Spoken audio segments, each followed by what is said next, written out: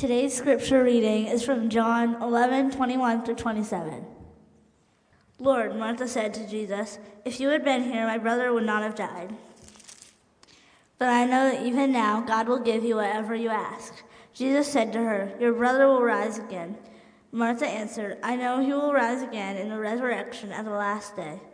Jesus said to her, "I am the resurrection and the life.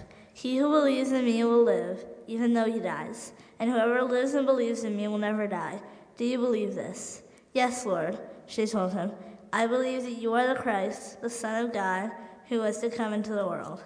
This is the gospel of our Lord Jesus Christ. I was a cross-country runner in middle school. Shocking. I know. You can laugh. I've always been a big guy, but all my friends were doing it, and worse things have been done in the name of peer pressure. I was not good. I was never good.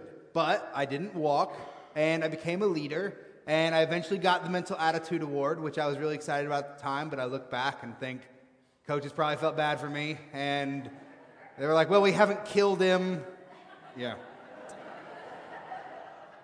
But in the middle of my 8th grade season, I hurt my leg. And my mom's a nurse, so she took me into her people, and they ran me through this machine. There was a bone scan thing, and they were kind of just focusing on my leg, and everything was fine. Well, they couldn't figure out what was wrong. I still to this day don't know what was wrong, because the next thing I remember, they're doing a full body scan, and someone asked me the question. They come through the little intercom. "Did you bump your head? Like right now? Like what are you talking about?" And they said, "Did you bump your head?" Because they were like, "We're going to run some more tests." And I'm like, "What in the world?" And so I'm laying perfectly still, but I'm doing one of the eye things, looking over at the screen. And I'm like, "What is that giant mass on the back of my head?" It looked like there was a black spot in the back of my head. And I was freaking out. Freak out mode initiated. And I am then rushed into this other room because I got to take some more x-rays. Where's my mom? I don't know. Where's my dad? They're on the way. Do I have cancer?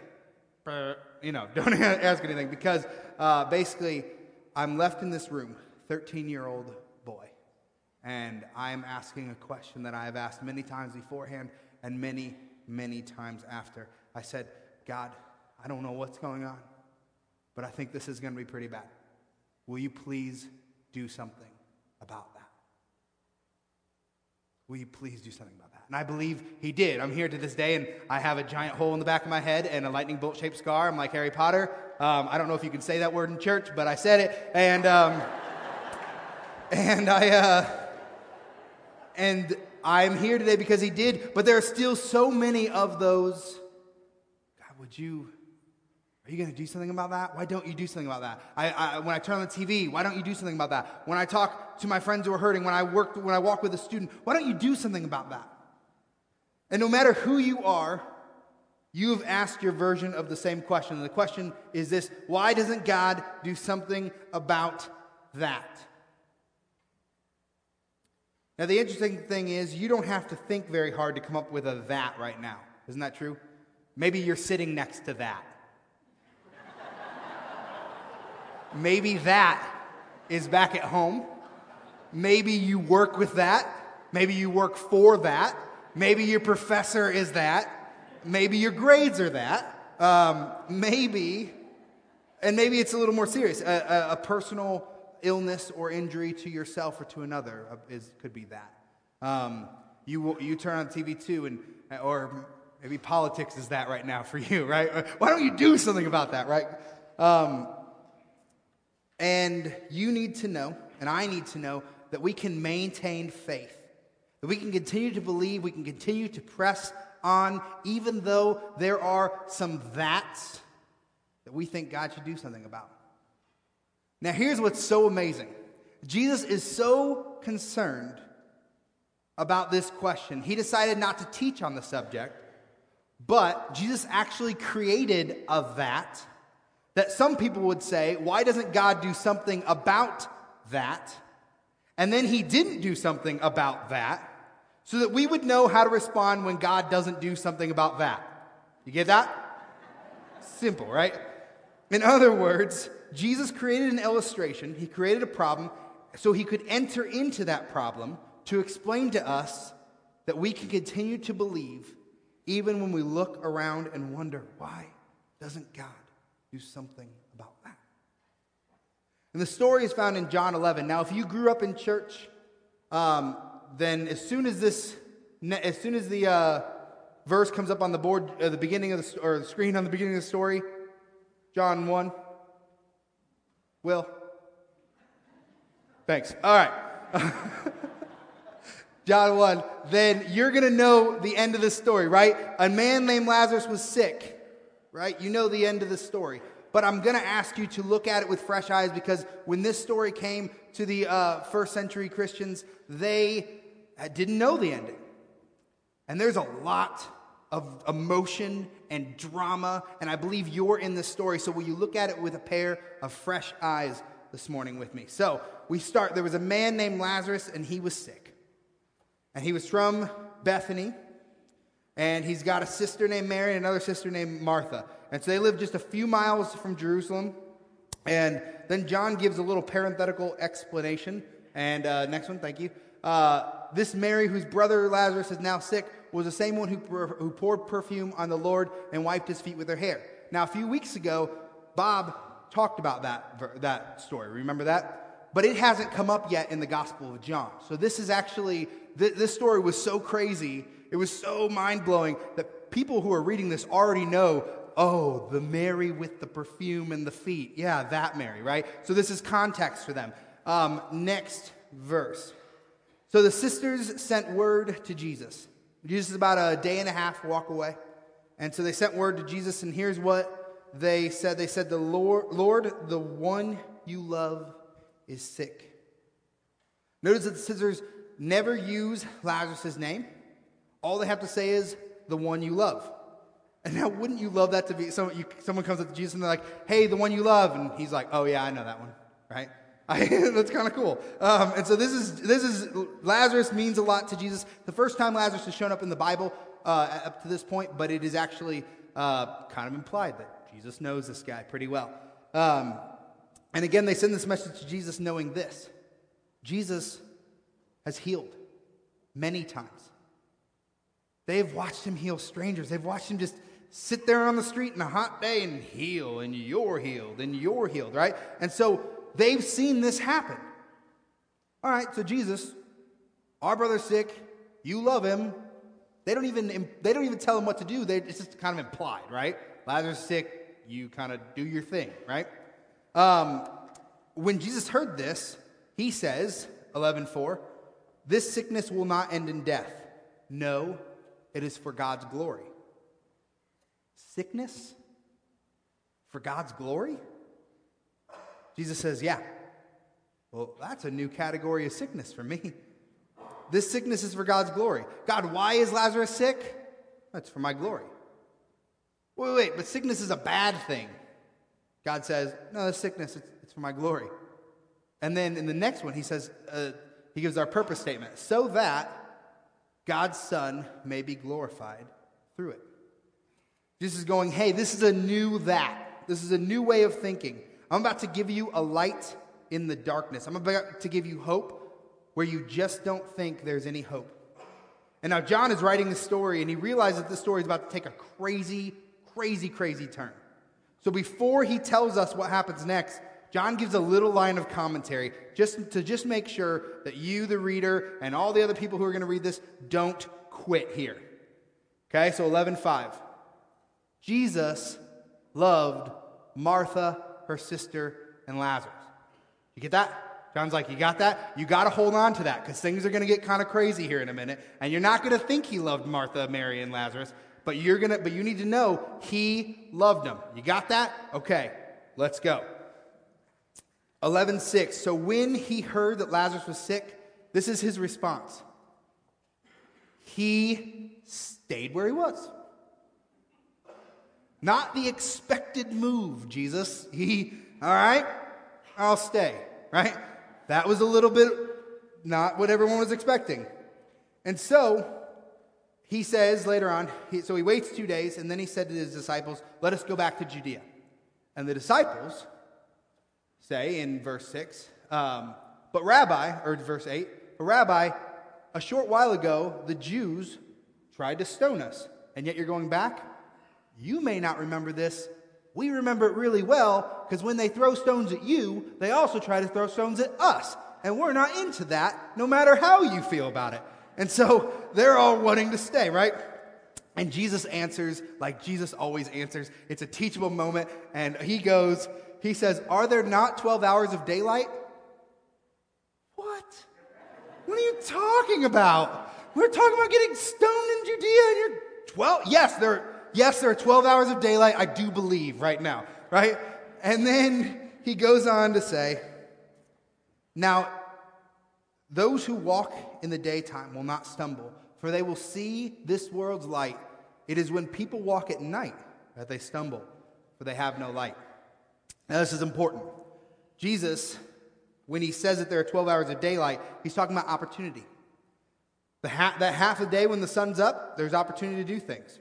When that sun goes down, you lose your opportunity. And Jesus is saying to them, this is so powerful. He's saying, guys, you can stay here if you want, but I'm not going to be here very long, meaning on this earth. Eventually I'm leaving, and while I'm here, I intend to do what I've been sent to do.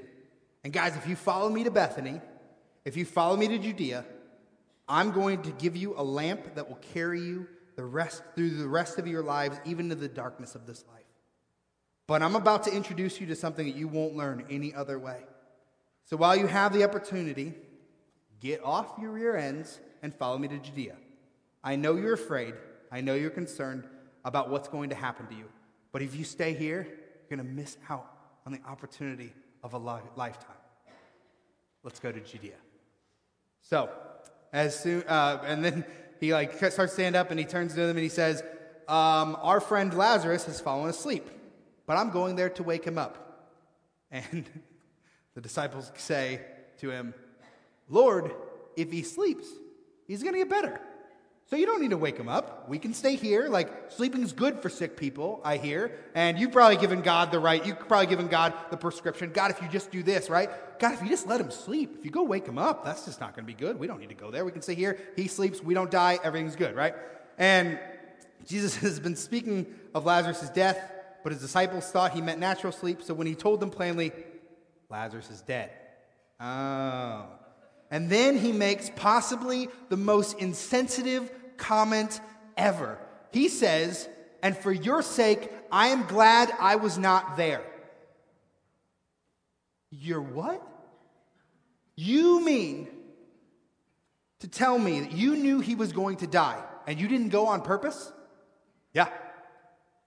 And you're glad we weren't there to save the one that you love? Yeah. Okay, I know you're into big illustrations, Jesus, but what could be so important for us to learn?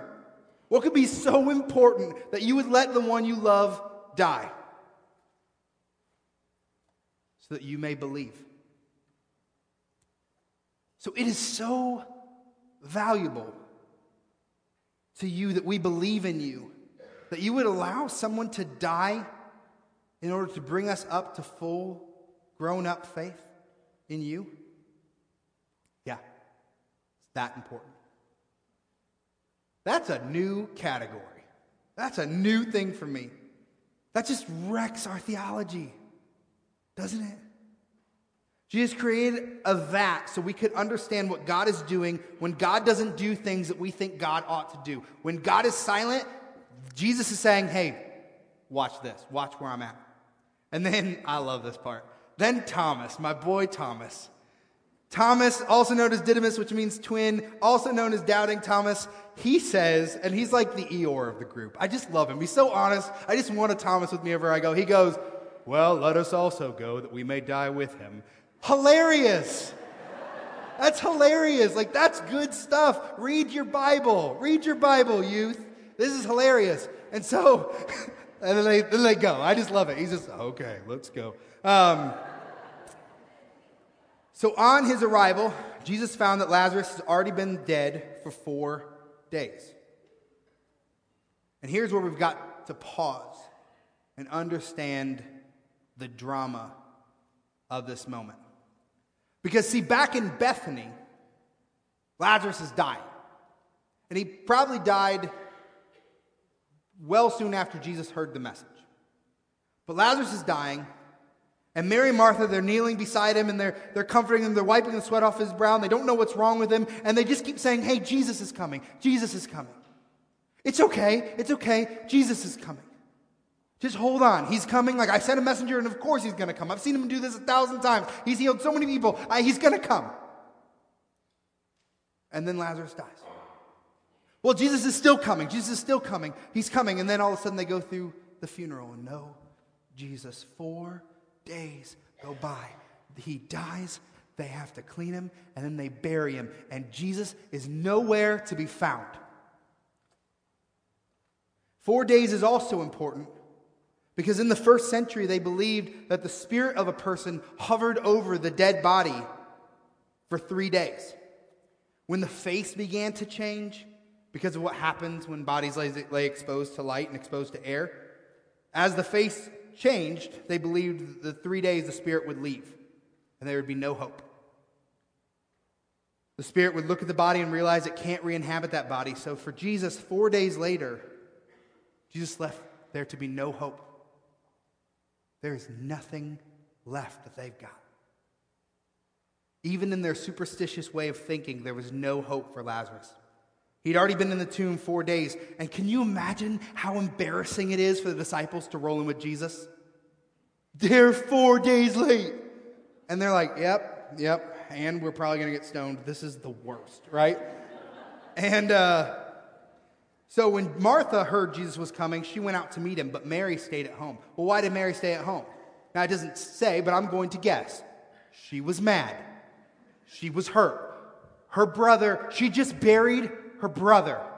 And a guy that she has given everything to, including her monetary possessions, just turned. Didn't come. He stayed back. I've seen him heal so many people and he doesn't come here. Yeah, I'm mad. But Martha runs out. She meets him. She falls at his feet and she says what you've probably said to God before. If you would have been here, if you would have just heard my prayers, maybe you say. If you had been here, my brother wouldn't have died. You could do something about this, and you didn't do anything. This is your fault.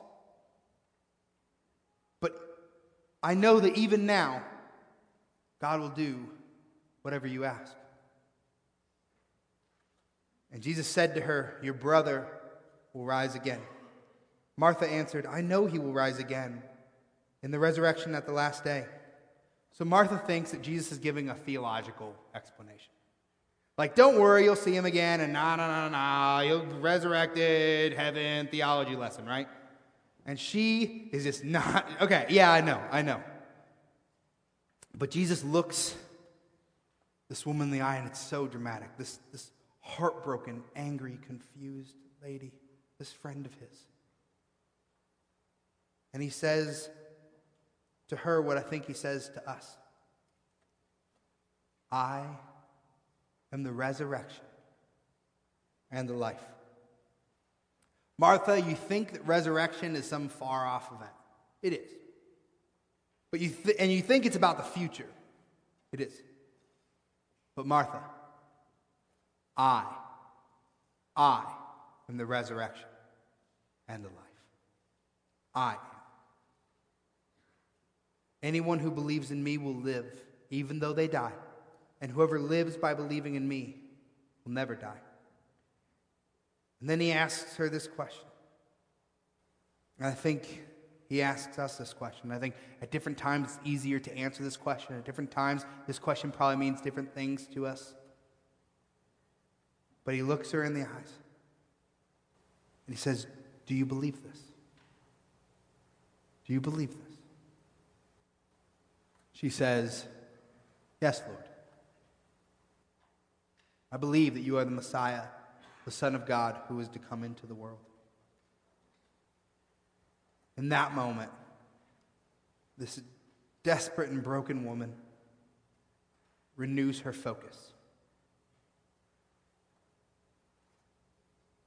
She doesn't know what's going on, but she says, yeah, I know who you are, and I believe who you are. This is craziness, but I believe who you are. So she runs back and grabs Mary, and she says, you got to come see the master before he's in town. And Mary runs out there, and she basically has an identical conversation with Jesus. Why didn't you get here? You could have stopped this. And John tells us that when he saw her emotion, when he saw her weeping, and all the Jews around her were weeping, he was deeply moved in spirit and troubled. And he asked this question that he probably knew the answer to. Where have you laid him?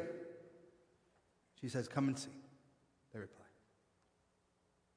John records something for us that helps us understand that when you're going through the midst of difficulty in your life, even when God could have, would have, and should have, in your opinion, and when he chooses to be silent, it's not because he is distant.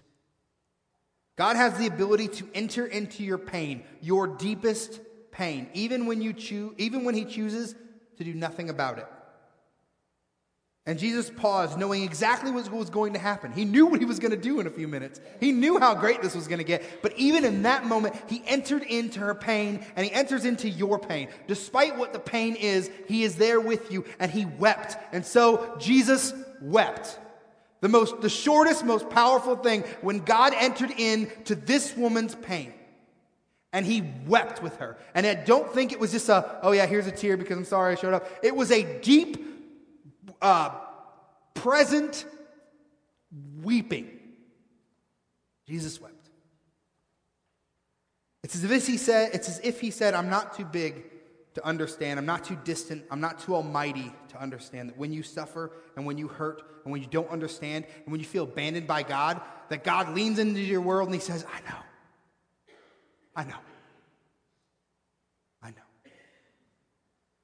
The Jews were watching him in front of this, and they said, some of them said, see how he loved him. See how he loved him. But then there were other Jews who were around. Next slide. Could not he who opened the eyes of the blind, as we just sang this morning, have kept this man from dying?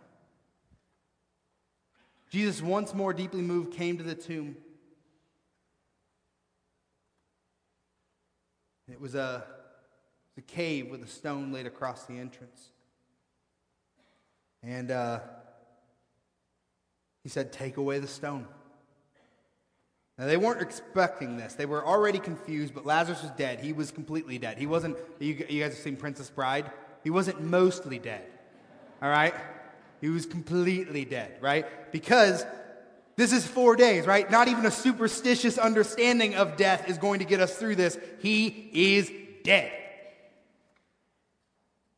And so Martha, I think kind of twisting the knife a little bit, she's like, by this time there's a bad odor, and he's been in there for 4 days.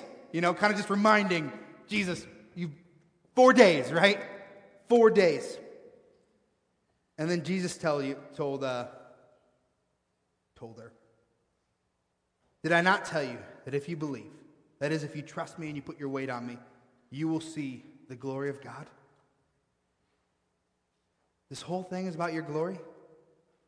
This whole thing is about whether or not we believe. This whole thing is about whether or not we can trust you when we think that thing that needs to be changed doesn't get changed. This is what that's all about. He says, I told you, if you keep your eyes open, if you continue to trust me, if you continue to believe, if you continue to put one step in front of the other, if you continue to live your life as if I am who I say I am, you will catch a glimpse of my glory, even in your most difficult time. So they took the stone away. And Jesus looked up and he begins to pray. And I love this prayer. Let me tell you what he says before I read the prayer. He basically says, he has this prayer that goes something like this. God, you and I know what's going on. But I don't want to give them the wrong idea that they're just going to say, oh, Jesus did this. I'm here with you. And I am here to reflect you. And this is about you and me. And so I'm going to talk to you right now. And he says, so here we go. Have they all seen me praying? Okay, good. All right, ready? Let's get on with it. And then he prays like this. He says, Father, I thank you that you've heard me. I thank you you've heard me. And I knew that you always hear me, but I said this to the benefit of the people standing here, that they may believe that you sent me. Right? So Jesus is pointing back to God. You're about ready to see the glory. And then he says, Lazarus, come out. The dead man comes out, feet wrapped with strips of linen and a cloth around his face. And Jesus said to them, take the grave clothes off and let him go. Why do you think Jesus had to tell them to take the grave clothes off? Because he's coming out of the tomb, right? That's freaky, right? He's like, and they're like, this is weird. He's like, oh, do it, go on. And it's this really cool moment. And there were so many, so therefore many of the Jews who came to visit Mary saw what Jesus did, and they put their faith in him. I bet they did. I bet all of them. I would have a hard time not believing and putting my faith in him at that moment, I do think. But maybe I'm not. Maybe I wasn't there. This guy had been in the tomb for 4 days. There is nothing God can't do. So here's the question.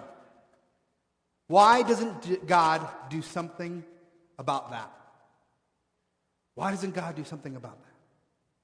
And the answer is, sometimes we just don't know. But here's what we do know.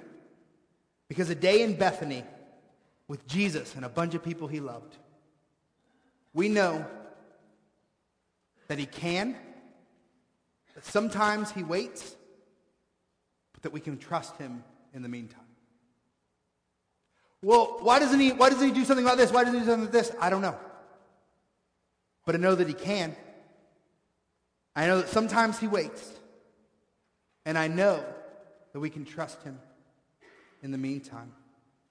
In John 11:40, he said, if you believe, you will see the glory of God. And if you believe, if you continue to trust, if you continue to maintain hope, if you continue to maintain focus in the midst of the worst, in the midst of that which you have no explanation for, that God is able and God is willing to leverage that for his glory and for the glory of his Son and for your good. If you continue to trust him. And that's not emotionally satisfying, right? It doesn't make it all better. I don't know what you're going through, but I know that doesn't make it all better. But this is the thing that God has given us to hang on to in the midst of those dark times. It was the candle, the lantern he handed the disciples through this story. Because he knew there would be a time where they would watch him get arrested. They would watch him be tried, they would watch him be beaten, and they would watch him be put up on a cross. And there would be no hope. But they could remember, you know what?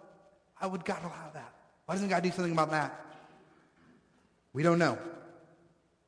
But you know what we do know? We know that he could do something about that. We know that sometimes he waits. But we know we can believe in him in the meantime. And that would be their message long after Jesus left this planet. And it has been the hope, and it has been the message of the church ever since. And so when you feel like God is silent, look for his glory. Because if you believe, if you continue to trust, you will eventually see the glory of our great God. Will you pray with me? God, we thank you that you are good, Lord. That you are a good Father, and even though we have our I could, I would, and you should have moments, Lord, that you are gentle with us in those moments, that you're with us in that hurting, but that we can also trust you, Lord, that you are well outside of those moments, yet so present with us. God, I pray that you will teach us how to live life this way. Teach us how to live with that hope. And teach us to be watchful for your glory. That we would be a church, we would be people who point to your glory in the midst of the hardest of times. That we can point to you, lift our eyes above, and say that he can. Sometimes he waits. But we can trust him. We can trust him. in your holy and precious name we pray. Amen. Would you please stand as we continue to worship?